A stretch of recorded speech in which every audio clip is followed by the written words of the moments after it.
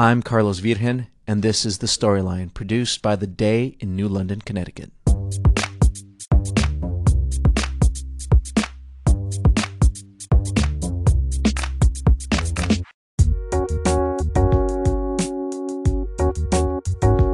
So, Paul, a lot's gone on since we last spoke a couple of weeks ago. I believe you and I were on the podcast. Let's start with Connecticut. Any update on the state budget, especially after the recent state union concessions deal was approved earlier in the week? Any updates on when? So we're going into the second month without a budget, right? Correct. We were supposed to have a state budget to start the fiscal year July 1. So, as you noted, we're now into August. The governor continues to run the state by issuing spending cuts, essentially, by executive order. He has no ability to raise new funding outside of the existing revenue stream, so the only way to keep the budget balanced is by cutting. It really hasn't hit the fan yet. That could begin soon. Once you get to September, that's when the state aid really starts to come in for education at the municipal level and also for your town and city government. That's when I think they'll start to really feel the pain if they don't have it settled by then. So, anything between now and September that we should look for in Hartford? We're trying to follow any potential talk of where they're going. Going back to the labor deal was a $1.6 billion concession deal that the state labor unions agreed to. Wage freezes for 3 years, followed by 3.5% increases in the following 2 years. We shall see. Depends where the budget is then. I wouldn't be surprised if it's still not good that they may have to revisit that, but that was the deal. So various provisions where the unions agree to pay more for health insurance, co-pays, various benefits than they were more towards their pensions. And it comes out to that $1.6 billion figure and over $20 billion if you extrapolate out like 20 years. It does have some significant savings in that we've mentioned it before, places, any new hires are going into a hybrid 401k type defined benefit plan, which we think could be a real significant shift, and it's why we supported Editorial. But it's the most controversial provision was extending the contract to 2027. That's a long way. That's a long time off, no doubt. And Republicans feeling they maybe could win the governorship in 2018 and maybe one of the Senate or House didn't like their hands tied with a contract that went out that far. So they, in unity, were against it. It ended up passing the Senate in 1918 with no Republican support. Lieutenant Governor Wyman casting that tie-breaking vote, and I think only one Democrat voted against in the House, and every Republican. So it squeaked through. Right. But the bottom line for the budget is that's $1.6 billion. Everyone agrees that's about the figure it'll save. That leaves about $3.4 billion they have to find either through budget cuts or some revenue increases. Trump's administration continues to make news, and not necessarily for the best reasons. Since you and I last spoke, we've seen Spicer leave, just as Anthony Scaramucci entered as communications director, and then promptly got fired. Is that fair to say? Got fired, or by General Kelly, the new chief of staff. So 11 days later, right? And Kelly comes in as chief of staff. We don't talk for 2 weeks, and that was enough time for Scaramucci to be hired, to make outrageous statements and be fired. At least resign, I guess, is the official term. But that's how much can happen when you don't have a podcast for a couple of weeks. What do you make of all? And he made the big thing with Scaramucci was the interview he did with the reporter where he attacked Priebus, he attacked unnamed leakers and Bannon in these kind of profanity laced tirade. What do you make of all this? Yeah, and then he he blamed the reporter. He thought he could trust the reporter, Right. Even though it was on the record. Right. I guess the reporter was not supposed to use his colorful language or Right. to read his mind as to what he would have preferred not in there. It was just one more bizarre episode of the Trump administration. I know he's got his rock solid 33, 35%. I hear from them when we criticize the president, but this just doesn't seem to be any way to run the White House. There is some expectation. There's some early, potentially positive signs that Kelly could bring some order to the White House. He's the one that wanted Scaramucci gone. He seems to be setting up some kind of chain of command. But if President Trump doesn't change, there's only so much a chief of staff can do. And he's tweeted out that he's not going to stop using social media. That the people want him to use social media. That it's the only way that the people are going to get the real news, according to President Trump.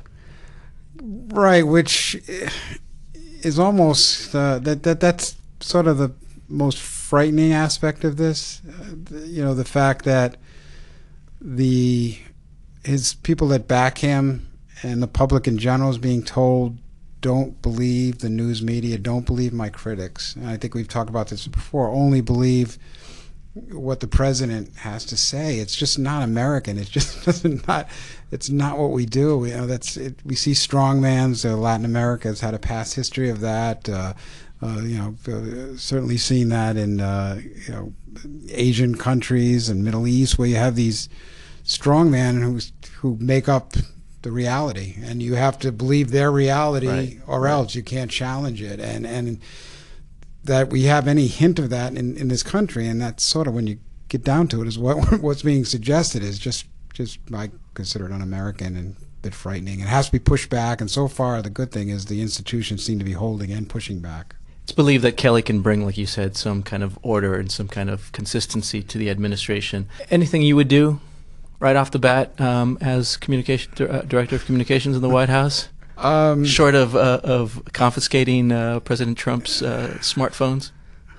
Yeah, I think Kelly is doing what you naturally would do, and I guess in some strange parallel universe where I was ever in that position, I would try to restore that order, try to get some access to the president to only come through me, but how do you do that in an administration where it's like a family business, where you have members of the family holding these key positions without any real history of being qualified for those positions? How do you control things? And when the president you don't know what he's going to say one day to the next, and how do you control the message and such? So I don't see this where it goes and ending well for this administration. And then the big news breaking that we now have two grand juries that are giving out subpoenas, and the special counsel Mueller is pushing forward. I think we have 16 attorneys, the count I saw. The latest is an expert on sort of money laundering and international questionable financial dealings, which suggests it's expanded to maybe include Trump's businesses and their relationship with the Russians. Chafed at, right? Trump has in no uncertain terms said that Mueller should have no reason to look into his family's financial dealings, but it looks like he's doing exactly that. That seems to be the expectation, and that's how these things work with special counsels. They're investigating. You don't investigate. They follow the thread wherever it takes you. Right. You don't investigate. It's law enforcement. Law enforcement doesn't investigate one crime. If they stumble across another, they don't say, "Oh, that wasn't my job. I'm not going to look at that crime." And then earlier this week, a handful of senators talking about legislation that would prevent Trump from firing Mueller. That's interesting in of itself, right? I mean, what do you make of that? Well, there's definitely pushback even from the Republican side, that they know that they have to exert their co-equal authority as legislature. We could be headed for a constitutional crisis, because some of these things are untested territory, how you play out. Can you indict a sitting president? As some legal scholars, constitutional scholars say no. And on this, if in some way the executive removes the special counsel, can the legislature, can this hold if this legislation is passed? So, and the bottom line of all this is it's unfortunate, because I think the American people want problems solved. Right. Those who voted for President Trump wanted him to sort of fix a decline in manufacturing, and that could be a whole issue to explore how realistic some of his promises were. But the bottom line is they want him to fix health care. They bought into he was going to invest heavily in our infrastructure, which is in great need of improvement, and nothing. We've had no progress on any of these core issues, and yet he's got that core support. Well, he was in West Virginia at one of his rallies, right? And he was talking about how it's fake news, it's the Democrats on a witch hunt, that they can't accept the fact that they lost the election. It's interesting, and they still bringing up Hillary Clinton in his stump speeches about how we should be investigating her, not him. Yeah, that sounds like a kind of a desperate man and getting into a corner to me, to go back to that. Right. My opinion. Been other stuff in Washington, D.C. Well, the health, certainly right? the failure of the Republicans to be able to repeal the Affordable Care Act, right. A.k.a. Obamacare, and come up with a replacement plan. They found out, as I think any of us who followed this for 7 years, that it's much easier to be against something than it is to carve out, especially with healthcare, to carve out a program to actually replace it. People have come to expect more so that they have some right to not to see a health problem sort of destroy them financially, right. to put them in a terrible situation. They have to make very difficult choices. That people, there should be some inherent human expectation in a country as wealthy as the United States that you will have access to health care.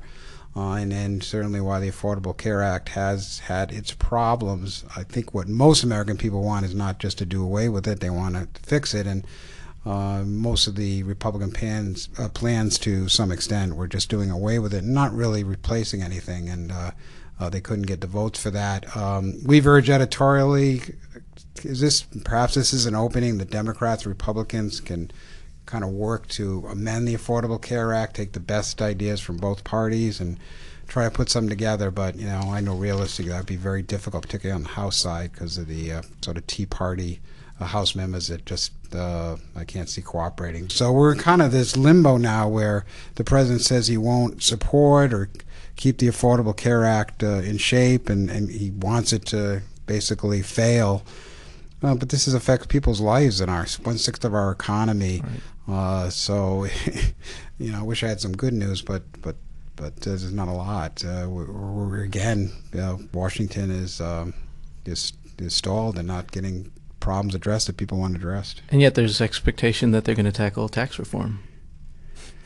Yeah, and I think the Democrats have put down an interesting marker where they said we're open for tax reform, but we don't want it to be for just the rich. Right. In fact, we think it'd be better to target at the middle class. I think it's a good play by them, which I think makes sense. If you put the money in the hands of the middle class, it'll get spent, right. which will grease the economy. It may get invested by the upper classes, which might make the upper classes wealthier. I don't know that it really kind of juices the economy as much as a middle class tax cut. So, potentially could be room for compromise then. But I say all this, in our economy, at least the stock market chugs right. along, broke a new level, 22,000 Dow points. So it's kind of a mix-up scenario because the economy is actually been doing unemployment fairly well. Is staying down. I think it's at 4.3 for July. But some of the underlying factors still say a lot of it's not reaching the lower and middle classes. It right. continues to sort of accelerate the gap, and a lot of the growth seems to benefit those in the top 1 or 2%, and that's been the problem now for a generation. Is not spreading out that success throughout the middle class, which has been the United States' strength, is its middle class.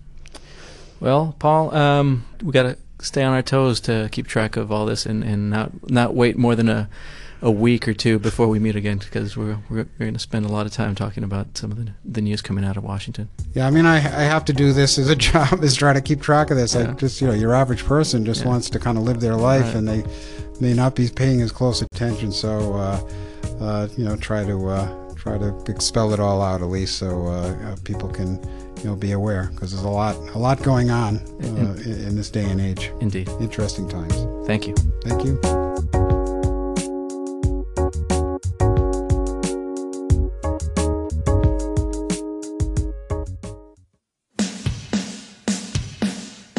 Hey, Pete, do you think it's possible that two guys as old as we are could have too many rock band t-shirts? Impossible.